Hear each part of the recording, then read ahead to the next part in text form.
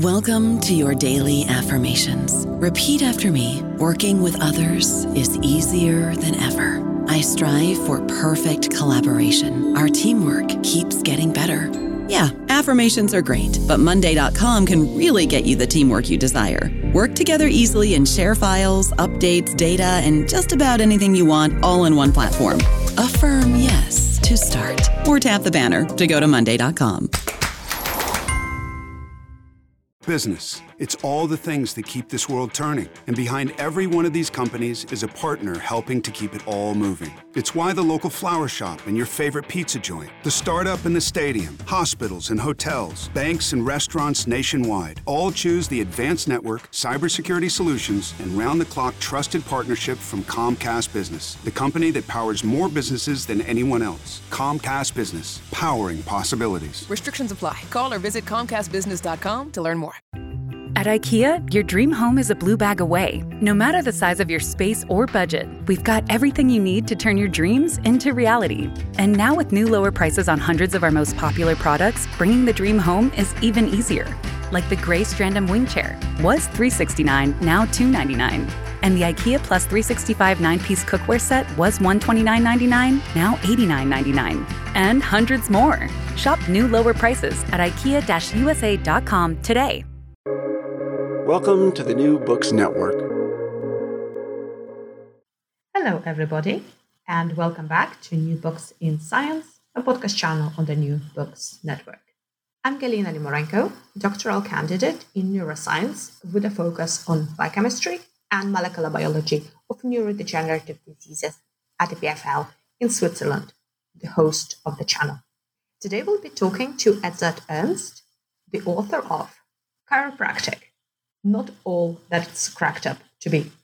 Of all forms of alternative medicine, chiropractic is one that is most generally accepted. In the UK, for instance, chiropractors are regulated by statute and even have their own Royal College of Chiropractic. In the US, chiropractic's country of origin, most chiropractors carry the title doctor, and many consumers believe that they are medically trained. Despite this high level of acceptance, chiropractic is wide open to criticism. The claims and assumptions made by chiropractors are far from evidence-based. Chiropractic manipulations are of doubtful effectiveness and have regularly been associated with severe adverse effects, including multiple fatalities. The advice issued by chiropractors to patients and consumers is often less than responsible. The behavior of chiropractors and their organizations is frequently less than professional. This book presents and discusses recent evidence in and around chiropractic in a factual and unemotional manner. It amounts to an evidence-based critique of this profession and discloses the often dangerously misleading information published for the lay audience. It thereby contributes to advancing public health and critical thinking. Well, Edzard, welcome to the show. Hello. Thank you for having me. It's great to have you here today. So, as we are living through these unprecedented times during pandemic, I would like to start by asking, how has it influenced you and your work? Well, a great deal. And about a year ago, I came to France for a holiday, and then everything went so pear-shaped that I stayed for the rest of the year, and I'm still in France. So it has influenced the place where I live. And in France, we have been in confinement quite a lot, and that actually meant I had lots more time to work, to write. So it has increased my productivity, I suppose. Really? That's a bit unusual, isn't it? Well, I don't know. Maybe I'm unusual, but I have in the last year I have published 3 books, so that's much more than average. So you already had a very high level of output, as it was, isn't it? Yeah. And do you teach? Do you teach online courses? No, I'm retired from university life, so I'm emeritus professor, and I have no teaching responsibilities anymore. Excellent. Okay, so can you tell us a little bit more about your background? Yes, I was born in Germany, and I studied various things. Psychology, which I didn't finish, medicine. I also trained in music. For a long time I was a semi-professional musician. Um, then I became had my first post in as a young doctor was in a homeopathic hospital, so I was exposed to all sorts of alternative methods. Then I became quite a normal doctor, conventional doctor. Then for about 10 years, I totally immersed into basic science. Uh, uh, did a lot of um, studies, published a lot of stuff in basic science. Then I returned into clinical medicine, became professor of rehabilitation medicine first in Hanover, Germany. Then I became chair of rehabilitation medicine in Vienna, Austria. And after about 4 years in Vienna, I saw this advertisement for the first chair in complementary medicine in England. I applied and I got that post. I moved to England and I worked for just about 20 years in Exeter, doing research into alternative medicine, building up a multidisciplinary team. We didn't have patients, so we had a little bit of teaching, not much, and were basically entirely focused on research into all sorts of alternative treatments, mainly acupuncture, homeopathy, herbal medicine, and homeopathy. Interesting. So you started with homeopathy, then went into clinical practice, I suppose traditional one, and then you returned back to alternative. But overall, did you grow skeptical about the homeopathic medicine overall? Well, as a clinician, initially I was very impressed. It was my first post ever. Uh, so the first time I had patients, and that is very exciting for any young doctor. So I was excited, I was impressed. Later, as I said, I became, or I immersed into some basic science, which changed my life completely, my outlook. I began to think like a scientist, which you don't when you come out of medical school. Medics are not scientists. That is a big misunderstanding. Medics are also not taught how to think critically. We have no courses in critical thinking. All this came later, and as I uh, was getting more critical, I also had a different outlook onto alternative medicine. When I took on the post in Exeter to research alternative medicine, I was uh, trying to be as neutral as possible. And I think that is important for a scientist. That's what you have to be. Your main concern has to be that the science is rigorous, not that you're taking sides or that you're using science to prove your point. You're testing points, not proving anything. That was very much an irritation to everybody who had expected a proponent of alternative medicine, which I clearly wasn't. But I wasn't also an enemy of alternative medicine. What made me a critic of this field was simply the results of our research and the results of in research internationally when we did systematic reviews, meta-analysis, etc. And yes, that's exactly which is very appealing about both your book, but also your work, that neutrality, but also humility.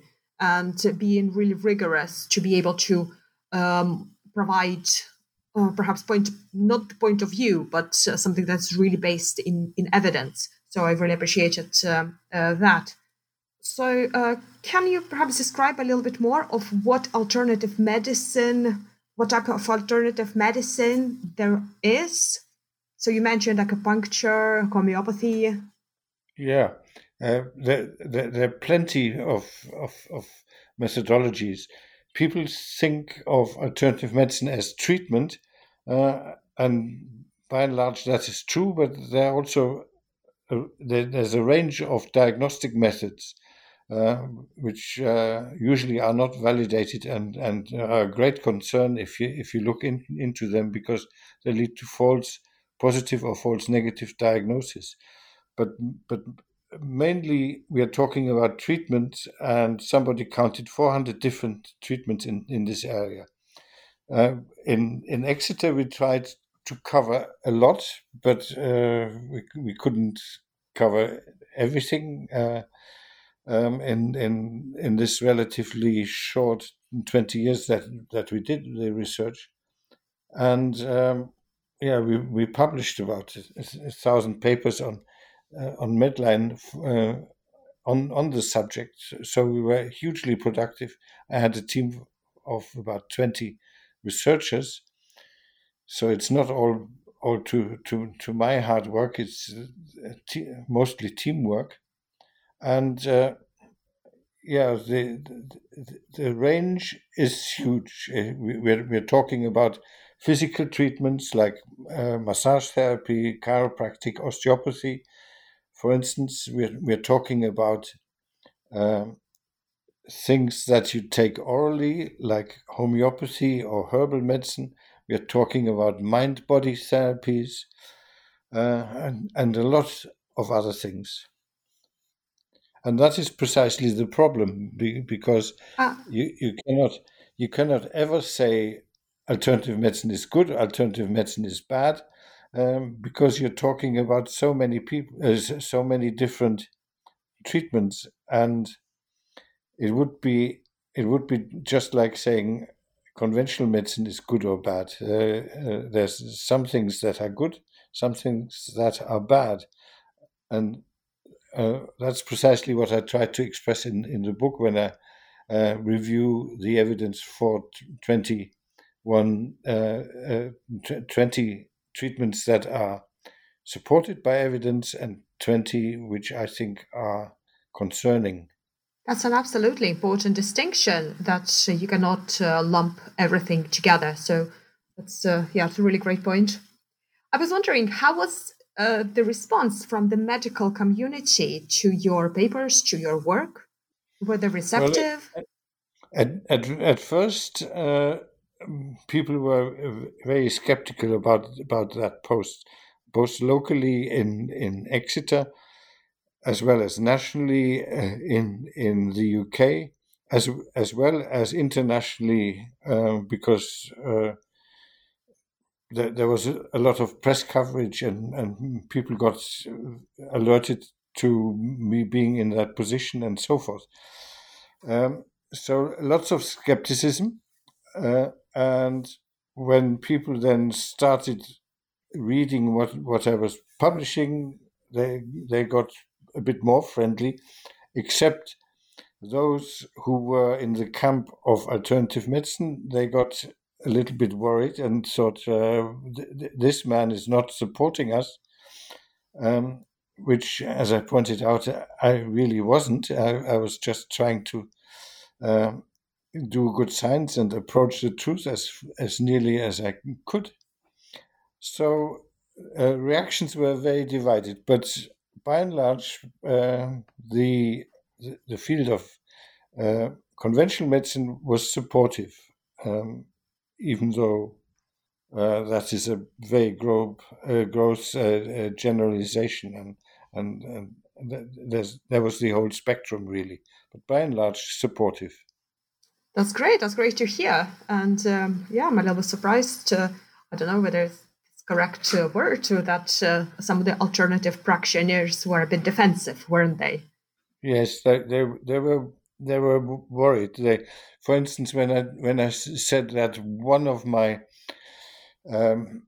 most important research question was what are the risks associated with alternative medicine, they got extremely worried and thought, well, what is he talking about? The risks are with conventional medicine. If you think of cancer treatments, these treatments are risky, not our herbal treatments, not our homeopathic remedies. They are free of side effects. As it turns out, they were wrong, and we still know far too little about the risks of alternative treatments, but we know that the assumption that they are safe, totally safe, is certainly not true. Excellent. So, with all of this huge amount of experience and a lot of papers, so some of it culminated in this book, Chiropractic, which also has really this, yeah. So the second name, what you have, not all that's cracked up to be.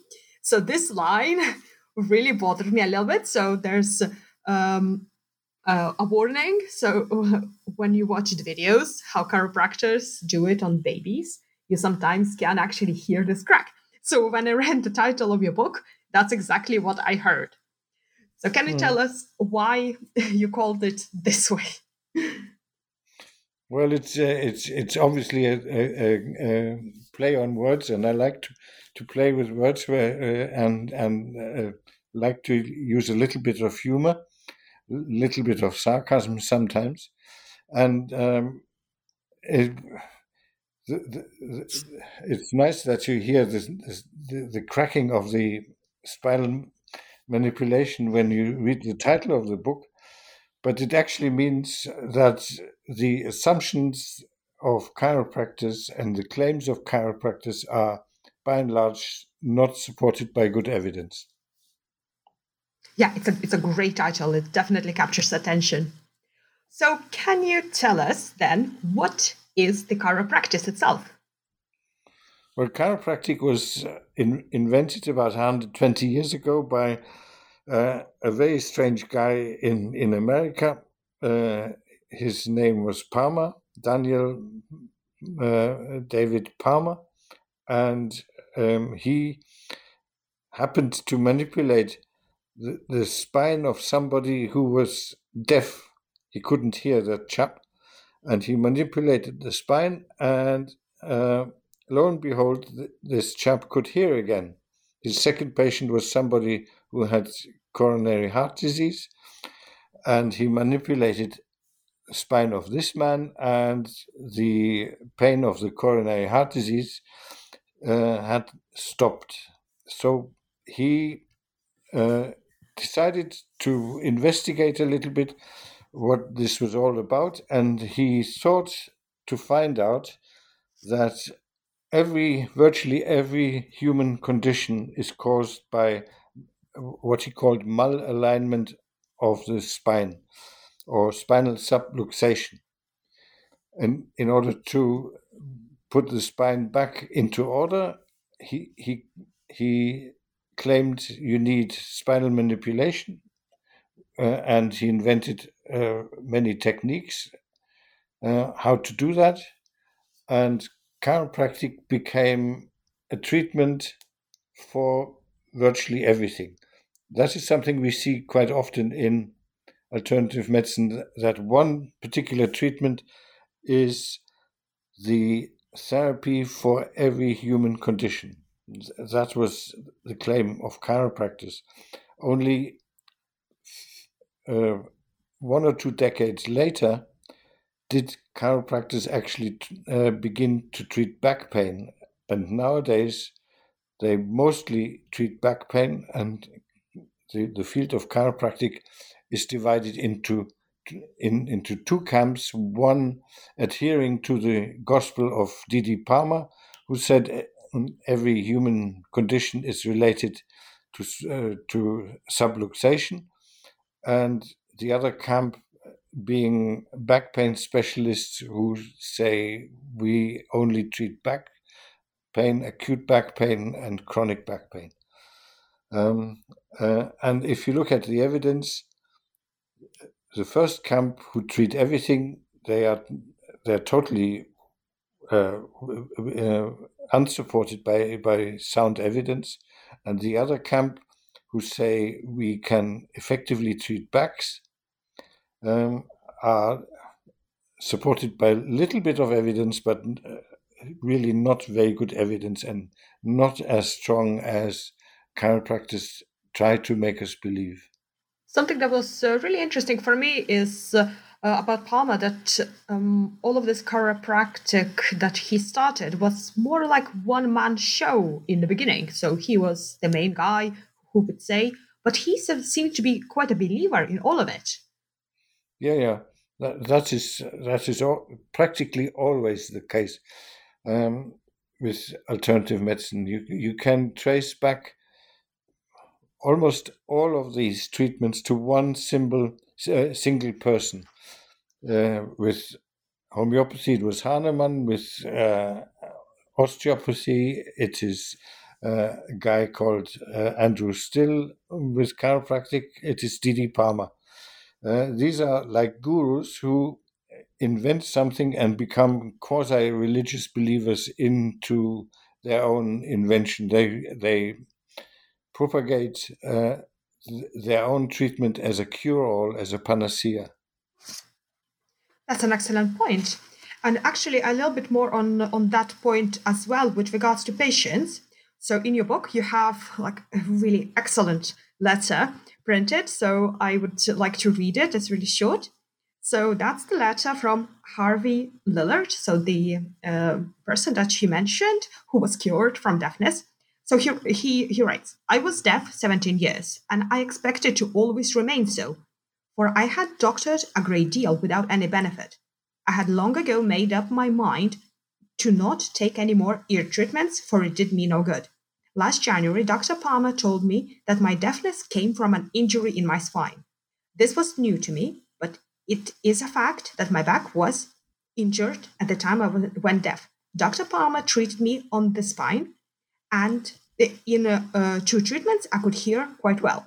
That was 8 months ago. My hearing remains good. So this was in the issue of 1897. But reading it, it actually looks like any comments that you can find even today, nowadays, on the testimony pages of all of these alternative treatments. So how come this sort of persisted? Because we don't see something like this in medicine. Yes. In real medicine, we gave up we gave up relying on testimonials a long time ago, because testimonials can be invented, they can be influenced by other factors, and this testimonial that you just read out is particularly funny because it is totally implausible that manipulating the neck influences deafness in any sort of way. You need to know a little bit about anatomy, but the nerve supply of the inner ear, by which you hear, doesn't go through the spine at all. So you can do whatever you want to a human spine. Whatever you do, it cannot possibly influence hearing. You can break somebody's neck and paralyze that person. He will still be hearing, unless he's dead. And even more to the point, Harvey was surprised that he had a spinal injury during the time he lost his hearing. So yeah, it's a little bit odd. So then coming to nowadays, where and how many chiropractors are there? So with regards to, if we compare it to the medical field, compared to number of doctors, are there many chiropractors or not that many? Well, in some countries, chiropractic as a profession is not even legal, is not allowed. In some countries, there are plenty of chiropractors, tens of thousands hundreds of thousands in America. I guess in the UK, we have chiropractors who are regulated by statute, just like doctors. They have the official standing and regulation and control bodies, just like doctors. But there are much fewer in the UK than doctors, and in Germany there are also not many chiropractors. There are more osteopaths in Germany. So it really depends on which country you're talking about. Worldwide, there are many 100,000 chiropractors. And how does chiropractor differ from osteopath? That's a good question. The Didi Palmer went on a course to learn osteopathy, which was generated by, as I mentioned already, Andrew Still around the same time. And chiropractors deny this, but Didi Palmer actually stole much of his knowledge from osteopaths. And then he changed it. And today it's quite complicated because osteopaths in America are proper doctors. They can become neurologists, gynecologists, etc., etc. They have arranged themselves the two professions, and there is hardly any difference at all. Anywhere else, and particularly in Europe, osteopaths are alternative practitioners, and they have, depending on what the national rules are, some sort of training, but they're not nearly trained as thoroughly in medicine as conventional doctors. So the difference between the two professions, between the two alternative practitioners of chiropractic and osteopathy, is that osteopaths generally use much softer techniques. And that is important because that makes them far less dangerous than the chiropractors. Chiropractors use techniques, particularly in the upper spine, which can injure the upper spine in a way that an artery breaks up and then you have a stroke. And if you're really unlucky, you die of that stroke. So chiropractic is much more dangerous than osteopathy.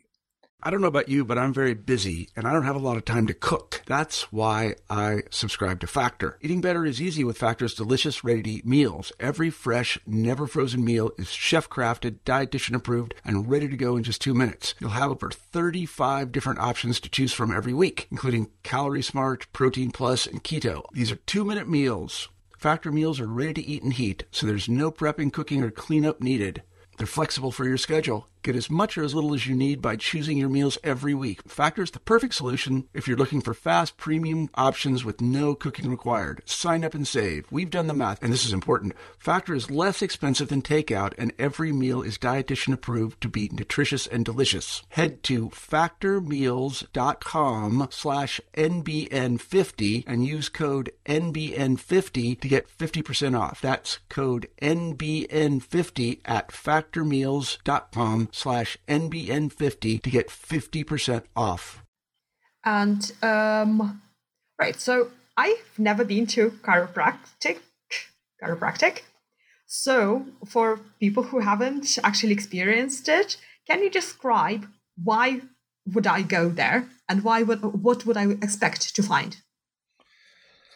Well, you can have many reasons to go there. Some chiropractors advertise that they can treat anything. They consider themselves as primary care physicians. They treat little children and they treat infections. They treat earache. They treat asthma. They treat virtually everything. And the other camp of chiropractors, which nowadays dominates in most countries, they consider themselves as back specialists. So if you have neck or back pain, you would go and see a chiropractor. The chiropractor would manually investigate your spine, the mobility of your spine. Most likely, he or she would diagnose some subluxation, and then he would do a spinal manipulation, for which there are various techniques and even devices in order to reposition the spine. The thing is, subluxations don't even exist. That is pretty clear today, and chiropractors treat something in your spine which doesn't exist. That is quite important to know, and therefore it is not very surprising that their treatments are not very effective. There's a placebo effect, of course. There's the expectation that a patient goes to a chiropractor, has heard good things of chiropractic, and expects to get better, and therefore does get better. But the manipulation is not very effective. A little bit perhaps for back pain. For neck pain, the danger outweighs the benefit, and therefore I would certainly not advise anybody to go to a chiropractor who's suffering from neck pain. For chronic back pain, for acute back pain, perhaps you might want to see a chiropractor, but that's about it. If you have anything else, don't go to a chiropractor. Also, their advice is dangerous. They advise quite often against vaccination, for instance. You mentioned this word subluxation. Can you define what it means? Well, D.D. Palmer postulated that the spinal joints are dislocated, not quite dislocated, but slightly dislocated, and he called this a subluxation. Today we know that this was pure fantasy, and subluxations do not exist. Chiropractors use all sorts of diagnostic methods, including X-ray, to diagnose subluxation, but you can test how accurate they are in diagnosing it, and the consensus, the scientific consensus, is that subluxations do not exist. It's great to know. It is a very nicely sounding word, I would say. So you mentioned that chiropractors often use other alternative modalities. And why would that be? Well,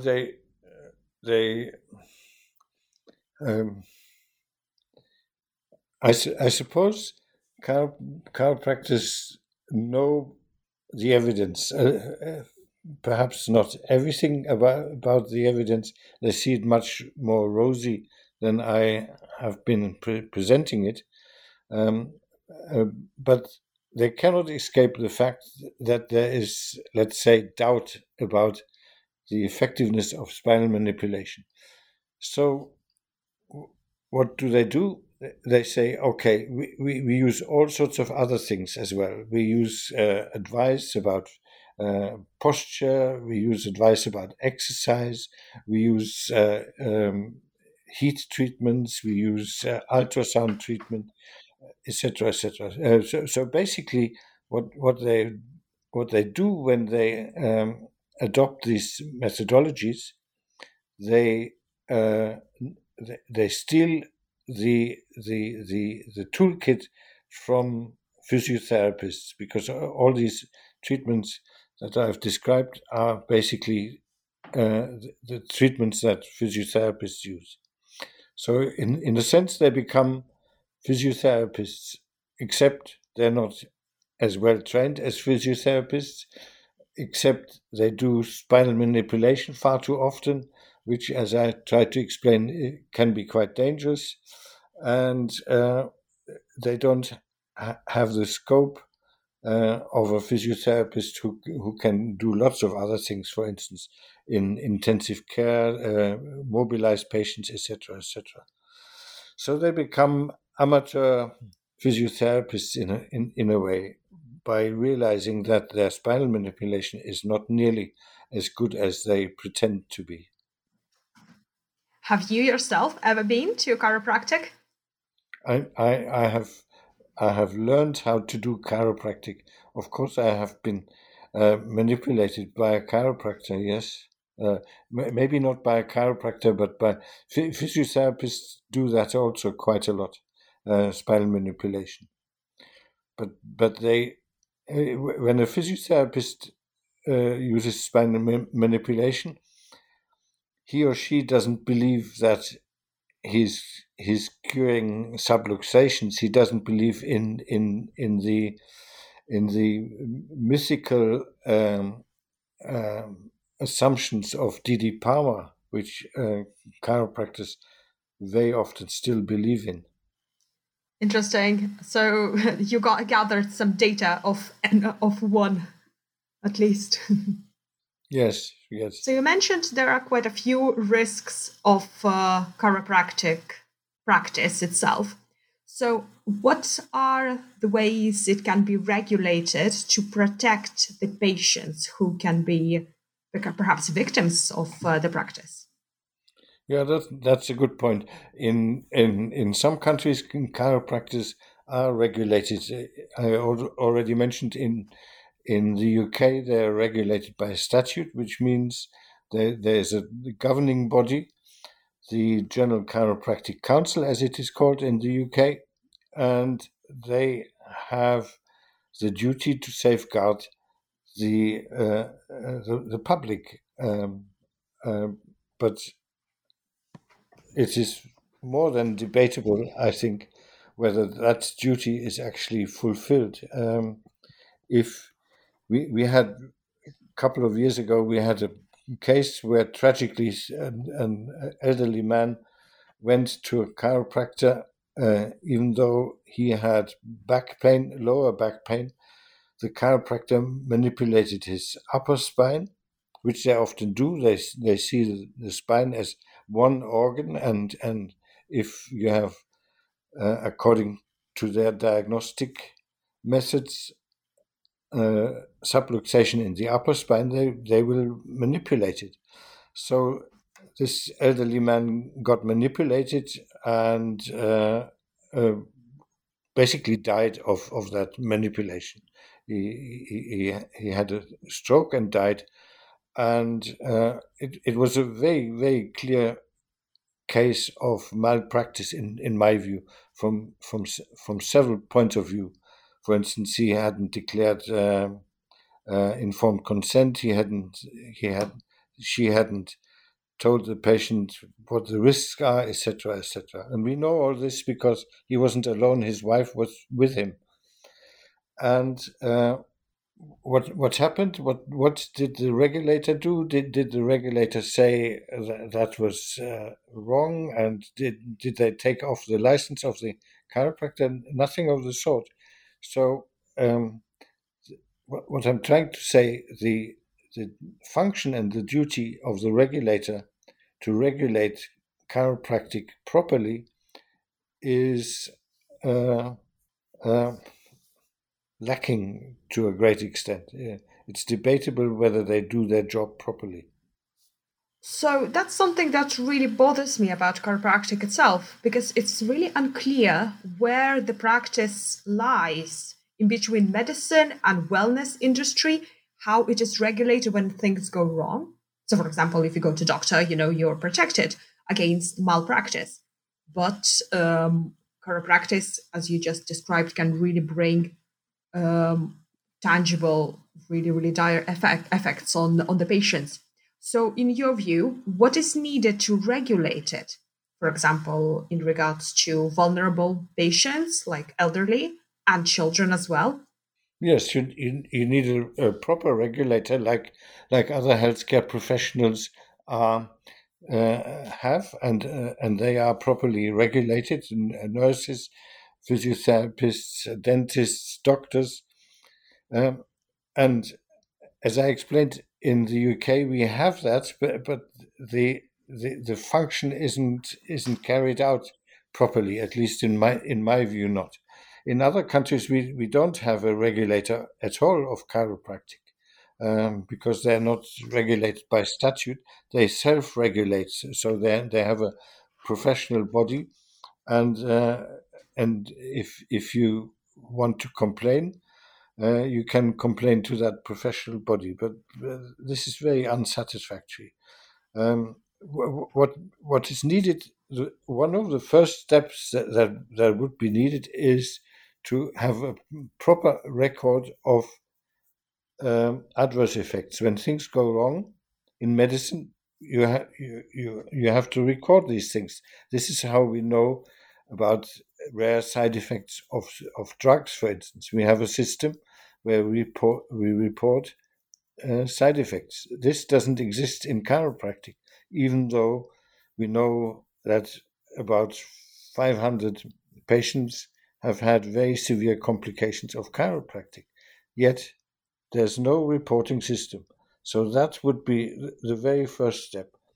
And the fact that even in the UK, where we have a proper, so-called proper regulator of chiropractic, even in the UK, we don't have such a system of reporting side effects, just reinforces my point that even in the UK, chiropractic is not properly and adequately regulated. So, what is the public outlook on the chiropractic, you think? So, from your point of view, how are public perceiving it? In the UK and even more so in America, chiropractors are seen as very conventional, very established practitioners. In America, they call themselves doctor of chiropractic, or just doctor. So a patient doesn't necessarily know that he or she is seeing a practitioner who has never been to medical school. That old man who I mentioned, who died after a chiropractic intervention, thought he was going to a doctor because she called herself Dr. So-and-so. And that was in the UK, where this is not even allowed. So your question was the public. How does the public perceive chiropractors? I think the public gets a totally wrong picture of chiropractic. They think they are just like doctors, only specialized perhaps in backs, and they're fully qualified. They're very well regulated, etc., etc. None of this is the case. But chiropractors obviously do everything they can to create that image. And why do they do it? Because it's good for business. So, what would be your best advice on how to speak about chiropractic to your friends and family?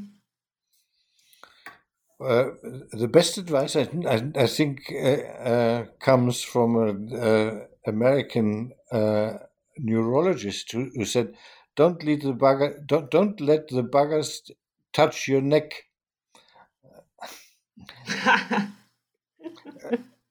My advice would be, if somebody asked me, should I see a chiropractor, I would just say no.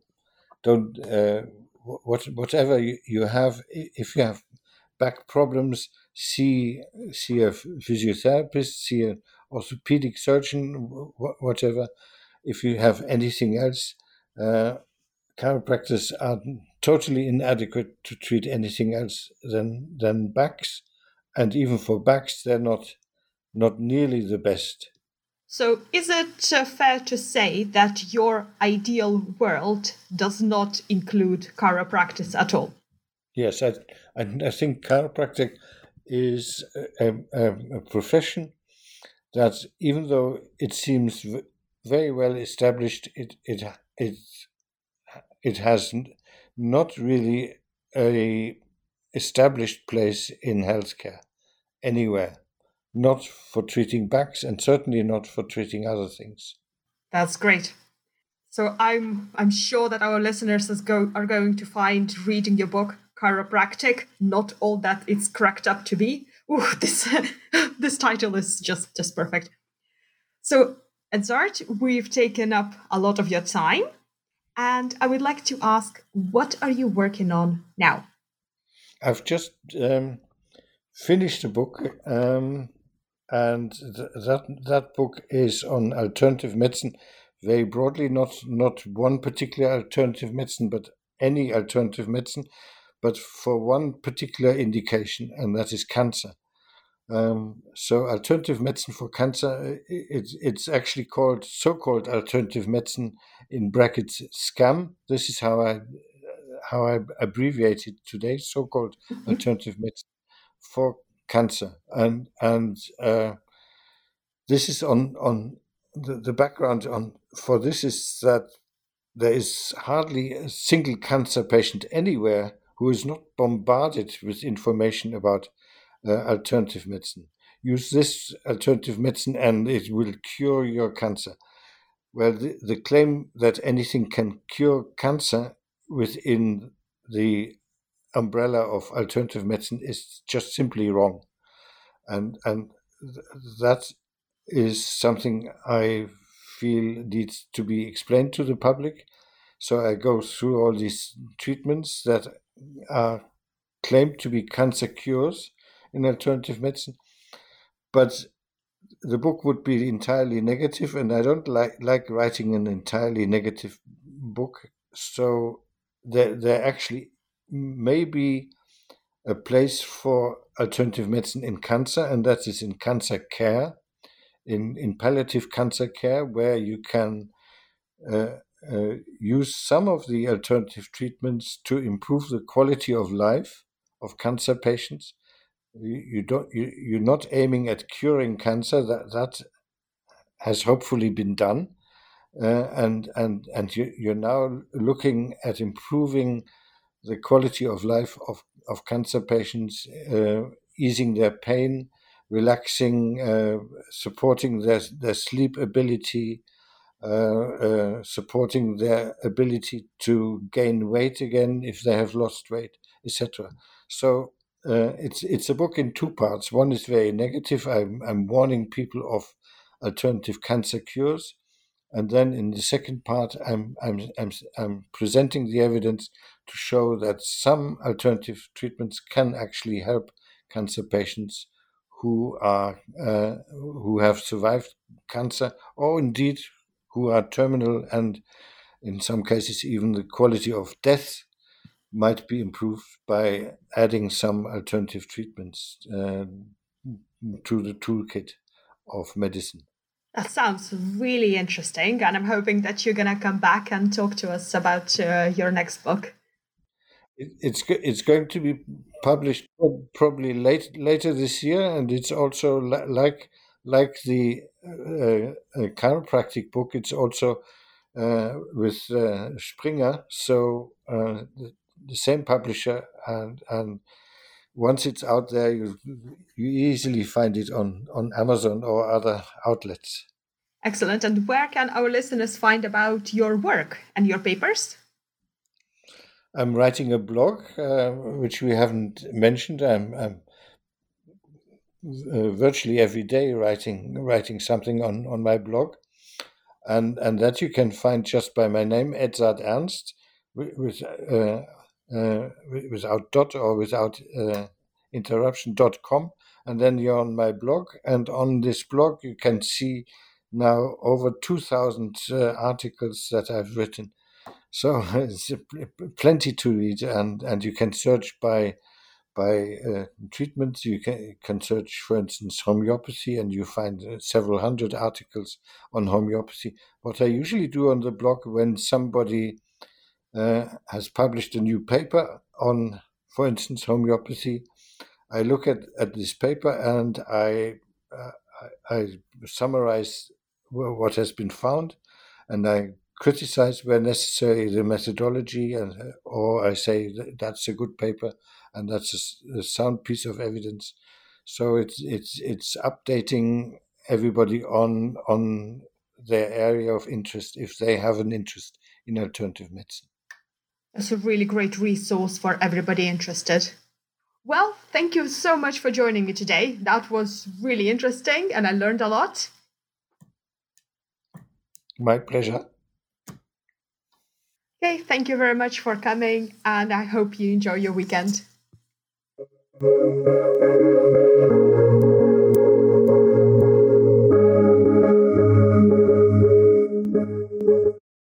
With Lucky Land Slots, you can get lucky just about anywhere. Dearly beloved, we are gathered here today to... Has anyone seen the bride and groom? Sorry, we're here. We were getting lucky in the limo and we lost track of time. No, Lucky Land Casino, with cash prizes that add up quicker than a guest registry. In that case, I pronounce you lucky. Play for free at LuckyLandSlots.com. Daily bonuses are waiting. No purchase necessary. Void where prohibited by law. 18+. Terms and conditions apply. See website for details.